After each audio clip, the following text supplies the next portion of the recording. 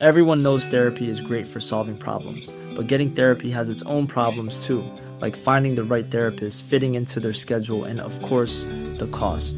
Well, BetterHelp can solve those problems. It's totally online and built around your schedule. It's surprisingly affordable too. Connect with a credentialed therapist by phone, video, or online chat, all from the comfort of your home. Visit BetterHelp.com to learn more and save 10% on your first month. That's BetterHelp, H-E-L-P. Welcome back to the Lantern Rouge Cycling Podcast presented by Zwift, our show partner here with Benji, as always, for Vuelta a Andalucia, Tour de Marittima Duva, Volta Algarve, Setmana Valenciana, a quadruple header. But we'll start with Andalucia first today because it was a TT in Algarve and there was chaos in Andalucia and a lot of tactics to talk about. As I said yesterday, the profile was reversed. They start with a 7K, 9% climb, and then it's medium mountain all after that in this 170K stage.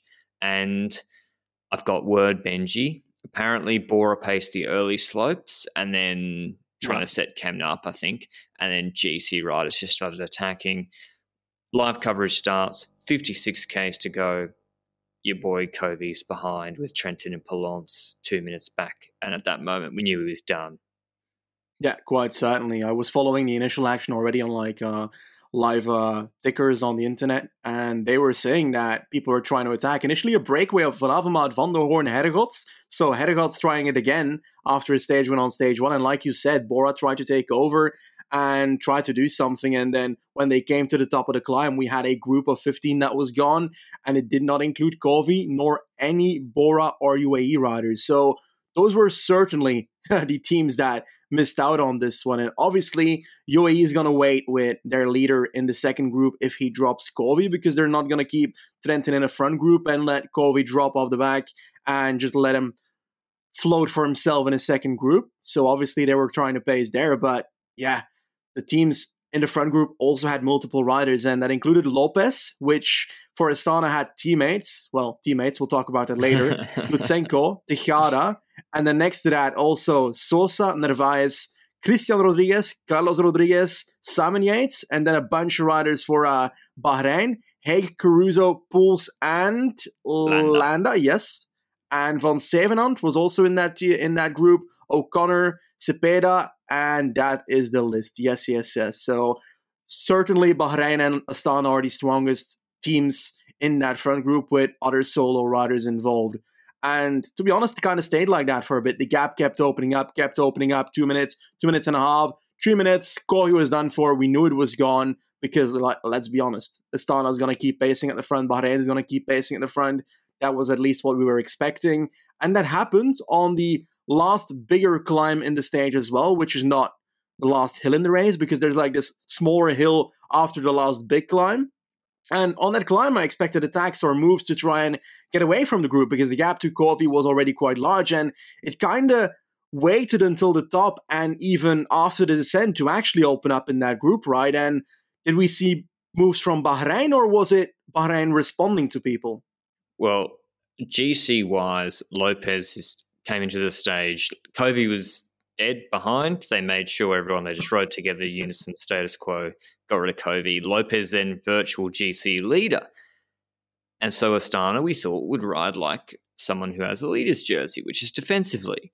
And so they got teammates. They were going to do that. Bahrain have got Haig and Paul's close. So I'm like, they're going to try on this rolling terrain in the last 30Ks to work over Astana and put Lopez in a difficult position. They started with Caruso, who's not that close on GC at all. In fact, he lost a lot of time after he pulled yesterday. And Lopez himself closed him.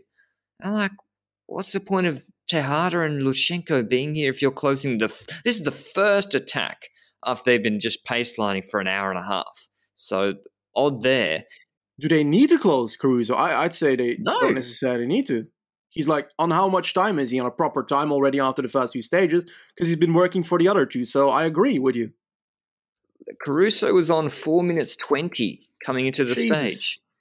So that, first of all, bizarre. He closes him, and then Lutsenko counters.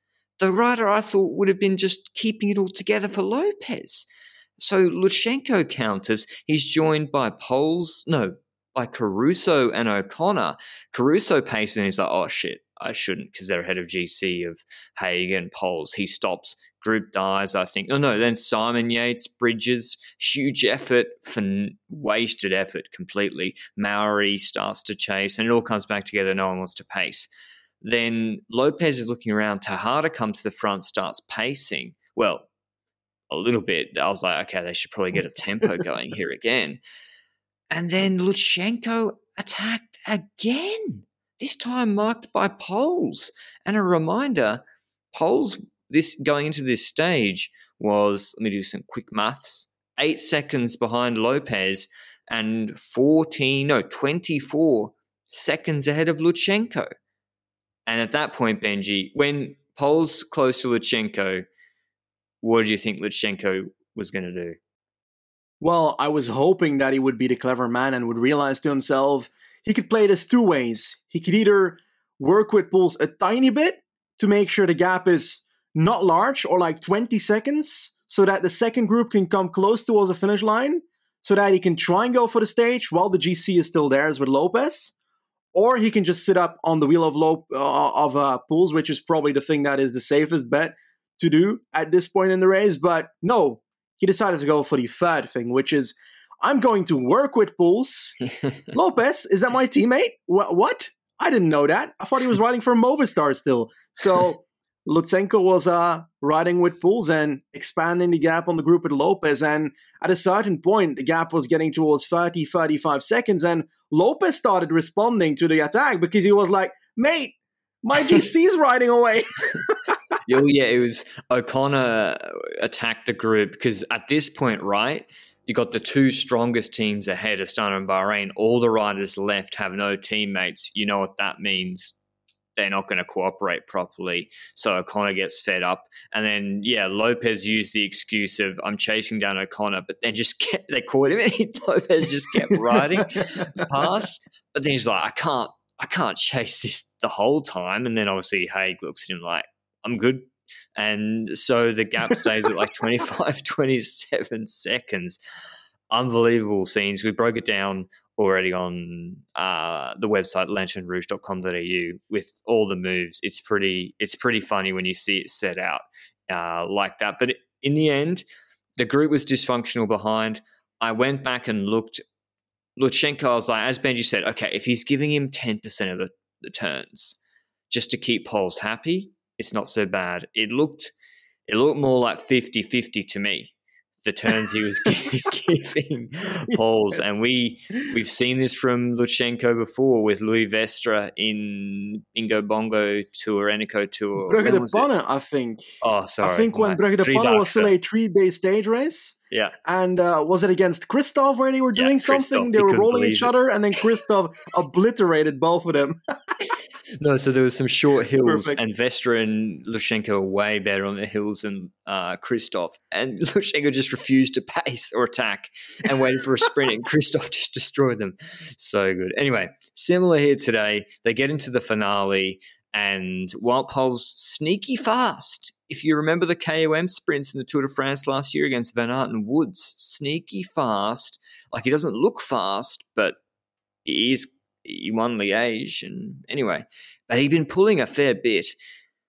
Lutsenko gets into his draft. They cat and mouse a little bit. They probably lost about 6 or 7 seconds in the last kilometre. And Poels opens up super early. And this is what Lutsenko comes out of his draft also early and just sits down. Can't even really get level with Poels' hip. And Poels takes the stage and the jersey over Miguel Angel Lopez. I think now 10 seconds ahead of him. There's no bonus seconds here. And that's what Benji was saying. Like, if Lutsenko just doesn't pull, like, if he just does 1 or 2 or very little, then what's the gap, Benji? Like 5 seconds, I think. Exactly, but even if he doesn't go to the front in the last 3 kilometers, exactly, it would also be 5 seconds. So if he would have made that decision instead of working with Poels, still in the last 3 kilometers, which is the insane aspect here, because working with Poels in the last 3 kilometers reduces your chance of beating Poels at the finish line. Yeah, exactly. And next to that, it's keeping the gap big enough so that he takes the yellow jersey or the leader jersey over your teammate in the group behind. But hey, I guess Lutsenko decided otherwise. He wanted the victory. He wanted Pools in the leader jersey. And he decided to not sit on Pools that much. But he did sit in the second wheel for a bit in the last 300 meters before the sprint started. But like you said, Pools opened up and was the strongest towards the line. And in all honesty, I probably underestimated Pools a tiny bit before the sprint. I expected Lutsenko to take it because I was like, okay, if he's taking over in the last 3K, he must be really confident about the sprint. But apparently not. It's Paul's first win in, I think, nearly 3 years. He was Dauphiné? He won in, Dauphiné Stage 7. Remember, Bahrain announced that he was gone, that he was basically maybe retiring, and then they gave him an extension 3 days later. Not the best comms there at the end of last year. And he's won. He's won a big stage, and he's now in the leader's jersey, a masterclass from Bahrain on this stage. Poles winning the stage ahead of Lutsenko. The group behind, 18 seconds behind. The new GC, Paul Covey, is gone. Poles 10 seconds ahead of Lopez. Christian Rodriguez. We're going to have to give it back to him. He's Rodriguez now. Because he's third. He rode for third. Rodriguez's. Yeah, exactly. And in honesty, it's fun to see riders like this pop up again. I remember him in his Caja Rural days when I liked him a lot. And now that he's at Total, it's kind of a different dynamic because he's not the kind of rider that shows up in the Vuelta anymore in that sense where he goes in breakaways, while at Caja he did that. And now we see him in a bit of a GC role in this race, and it's possible because there's no time trial. I think his time trial is pretty shit, and he's doing pretty great in that. He's technically beating Carlos Rodriguez by 0 seconds. I don't know what the tiebreaker is, but I think it's positions in the stages combined that they already rode. So I was talking to Haig about this, Benji. Right. The 3 on the 12 seconds with him, Haig, Sosa and Rodriguez, I think lose the tiebreaker because of the 3 kilometer rule. They got given the same time, but they don't get the positions. So Rodriguez gets ahead of them because of the crash in the Sheffield stage. Even though I think Haig finished ahead of Rodriguez in the uphill punchy stages. So we'll see what happens tomorrow. It's too much maths for my brain. I'm not going into the rules for third on Andalucia. To be honest, in all honesty, if you can't win by more than 0 seconds, then you have to be happy with how the tiebreaker turns out in my eyes. I guess. But tomorrow, there's a funny tweet as well, which we'll get to. The Lopez drama is not over. But before we get to that, a word on our show partner, Zwift. We've mainly been riding the flat roads on LRCP Group Rides next week, Tuesday, 6 p.m.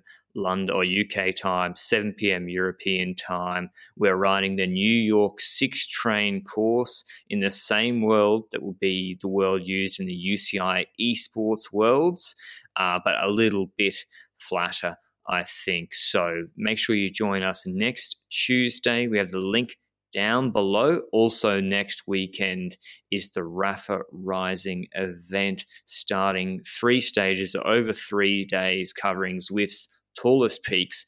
Head to Zwift.com for your 7-day free trial and to sign up to the Rafa Rising event now. Twitter drama, Benji, our favorite. Lopez puts up a tweet. Well, I say Lopez, someone controlling Lopez's account, because I think he was still on the bike at this point, puts up a tweet saying, "What a great day for Astana." And then it gets deleted. Like, what do you think's being said on the bus? I think Lopez can't be happy with how today turns out. It's the second time in 5 months that he's riding for a team that in a stage basically backstabs him when it comes to GC.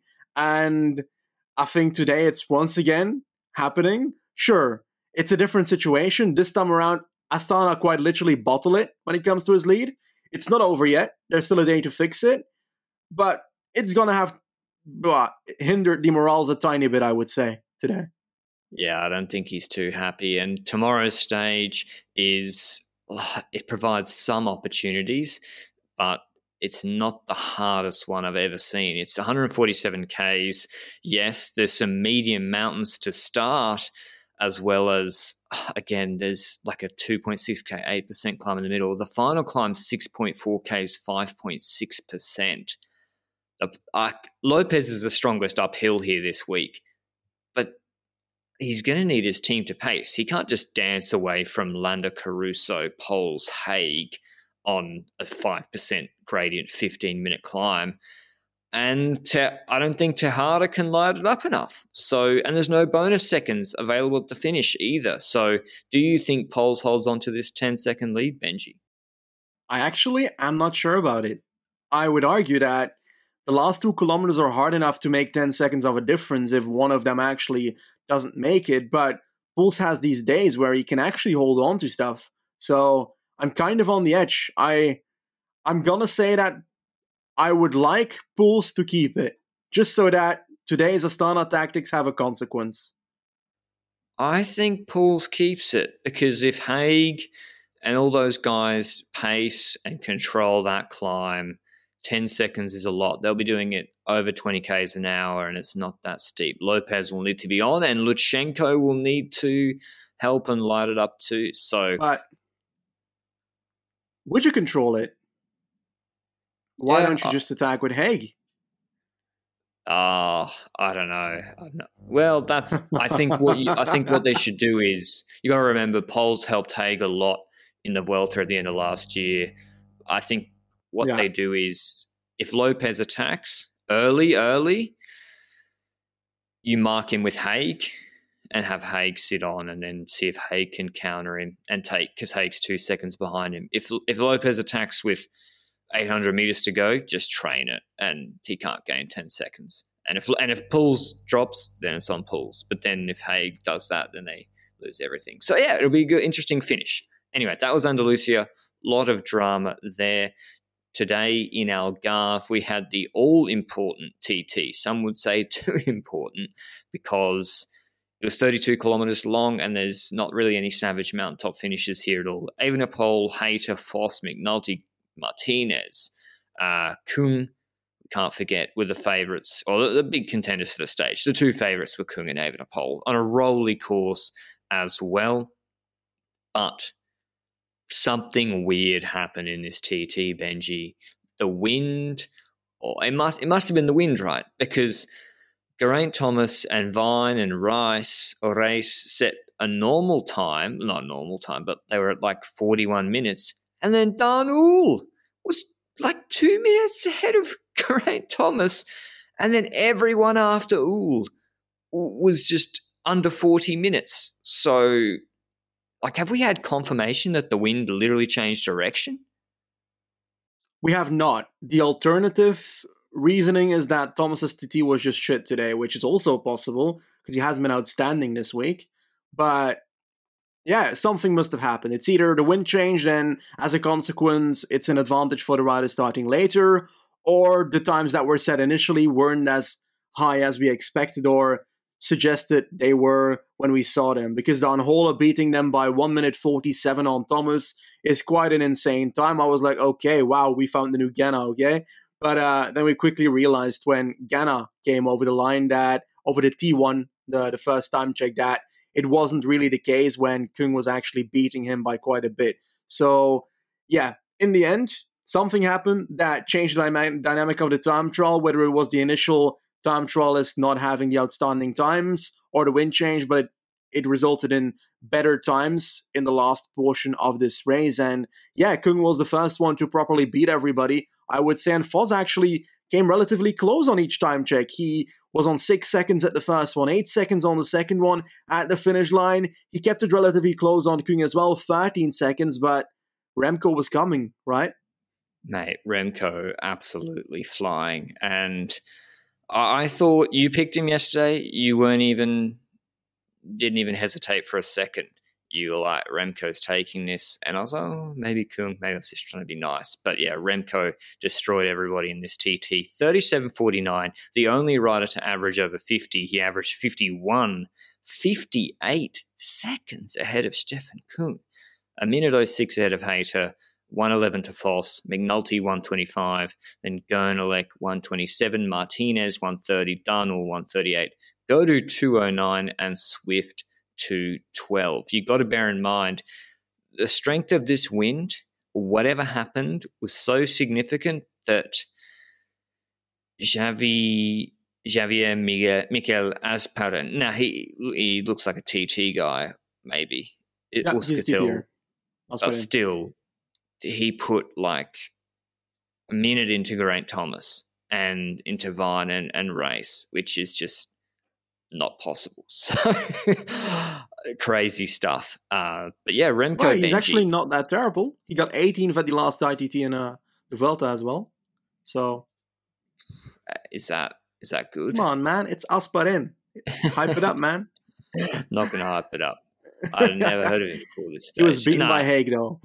Euskaltel have been good in Andalucia as well. But Evenepoel takes it. He'll take GC. Tomorrow is like a punchy 2 kilometre, 9.5% climb finish. He's, I think, 1:06 ahead of Hayter, and Hayter's not looking that good uphill at the moment either. Well, not on his top form. But yes, finishing in Mulhall, 2.6 Ks, 9.5%. Remco's just going to defend, one would think.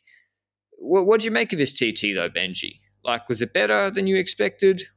Or did he look heavier? Or, yeah, just what do you make of it? Or just business as usual?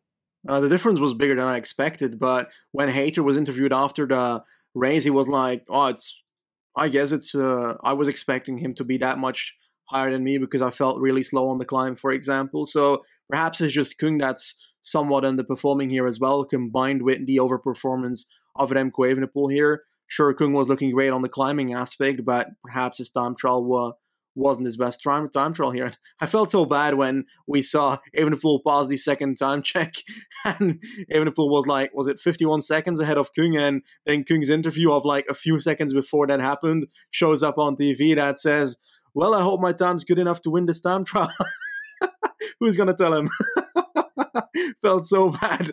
Like poor Kung last year when Pogačar beat him in the TT, he just gets followed around by these huge performances. Yeah, when it comes to Mayao and tomorrow, I expect the same thing you say. I think Evenepoel is going to be relatively defensive in the initial aspect of the race, but I do think that if he sees a moment to attack on Mayao climb, that he will be doing that, because it's the last stage of the race. He doesn't need to save energy for the stage afterwards. Yes, there's races that come after this race, but might as well try and win another stage if possible. Now, when it comes to that finish, I don't really see it as the perfect finish for Evenepoel, though, because like 2.6k, 9.5%, I'd argue he's not the punchiest of the people in this peloton. I think Godou is the favourite. Godou, Higuita, there's sort of riders I'd be expecting to take it out, but GC's gone for Godou now. But yeah, maybe Kung will try and hold on probably to a top 10. Yeah. But yeah, Evenepoel's wrapped up GC at Algarve. I'm saying Pidcock wins. Really? Yeah. Pidcock or Hayter? I'd like to see Pidcock go for it. I never know which one they're going to go for. Anyway, that was Algarve. At Tour des Alpes-Maritimes du Var, there was the Col d'Ez climb, not the same one Quintana destroyed everyone on in 2020, but from a different direction. But it was like 8Ks to crest from the finish. Quintana duly attacked after Lotto had paced for Ewan, who got dropped. Guillaume Martin tried to bridge to Quintana. Quintana dropped him, and Wellens paced himself well, catching Quintana in the false flat or the downhill run into the finish, and then beating him in the sprint, looking like he'll take out GC there as well. He's level on time with Quintana. They got a 26-second buffer on Madouas, and tomorrow, yeah, again, not that much in the parkour for Quintana to really do anything. It suits Wellens even more than him properly. In Valenciano, though, Benji, we did have proper mountains. Yes, certainly. We had the proper mountain stage today on the Vista Bella del Maestrat. A bit of a two-staircase climb where you've got one climb, a small descent, and another climb towards the line. A fairly long climb, and we saw the initial part of that really being controlled by the peloton, really. And it happened as predicted, and as everyone could predict. Annemiek van Vleuten hammered it at a certain point, and then she was gone. And the only person staying within a solid margin of her in the initial part of the attack was Cecilie Utter-Pludwig. And then we had, I think, Marta Cavalli with Mavi Garcia in the group behind there. I didn't see whether Ludwig was able to stay with Van Vleuten or not for a tiny bit, or whether she tried to hang on again like in Norway, because the footage cut out so much that this was a maze to follow this race. But in the end, Van Vleuten won with a minute 07 on Ludwig. Cavalli in third, so a second rider for FDJ, 151 down, and Brown in fourth, 227 down. So 3 FDJ riders in 2, 3, and 4, Mavi Garcia in fifth, and in general, that means that Van Vleuten is first in GC by a mile, and it's likely not going to be changing with the stage that's upcoming, because it's got like one hill and a flat finish. So on paper, it could result in people attacking or another sprint to finish off this race. Van Vleuten is what I think she'll do in the Tour de France Femme when they hit the proper mountains, and really no one can do anything about it. But an interesting quadruple header. Tomorrow we have, I think, 5 races with the UAE Tour, our first World Tour race of the year, starting. Unbelievably busy schedule in February. It's actually easier during this year on the Tour de France, with just one race to focus on at a time. Hope you enjoyed the recap. See you all on Zwift on the group ride on Tuesday evening. Ciao. Mom deserves the best, and there's no better place to shop for Mother's Day than Whole Foods Market. They're your destination for unbeatable savings, from premium gifts to show-stopping flowers and irresistible desserts. Start by saving 33% with Prime on all body care and candles. Then get a 15-stem bunch of tulips for just $9.99 each with Prime. Round out Mom's menu with festive rosé, irresistible berry chantilly cake, and more special treats. Come celebrate Mother's Day at Whole Foods Market.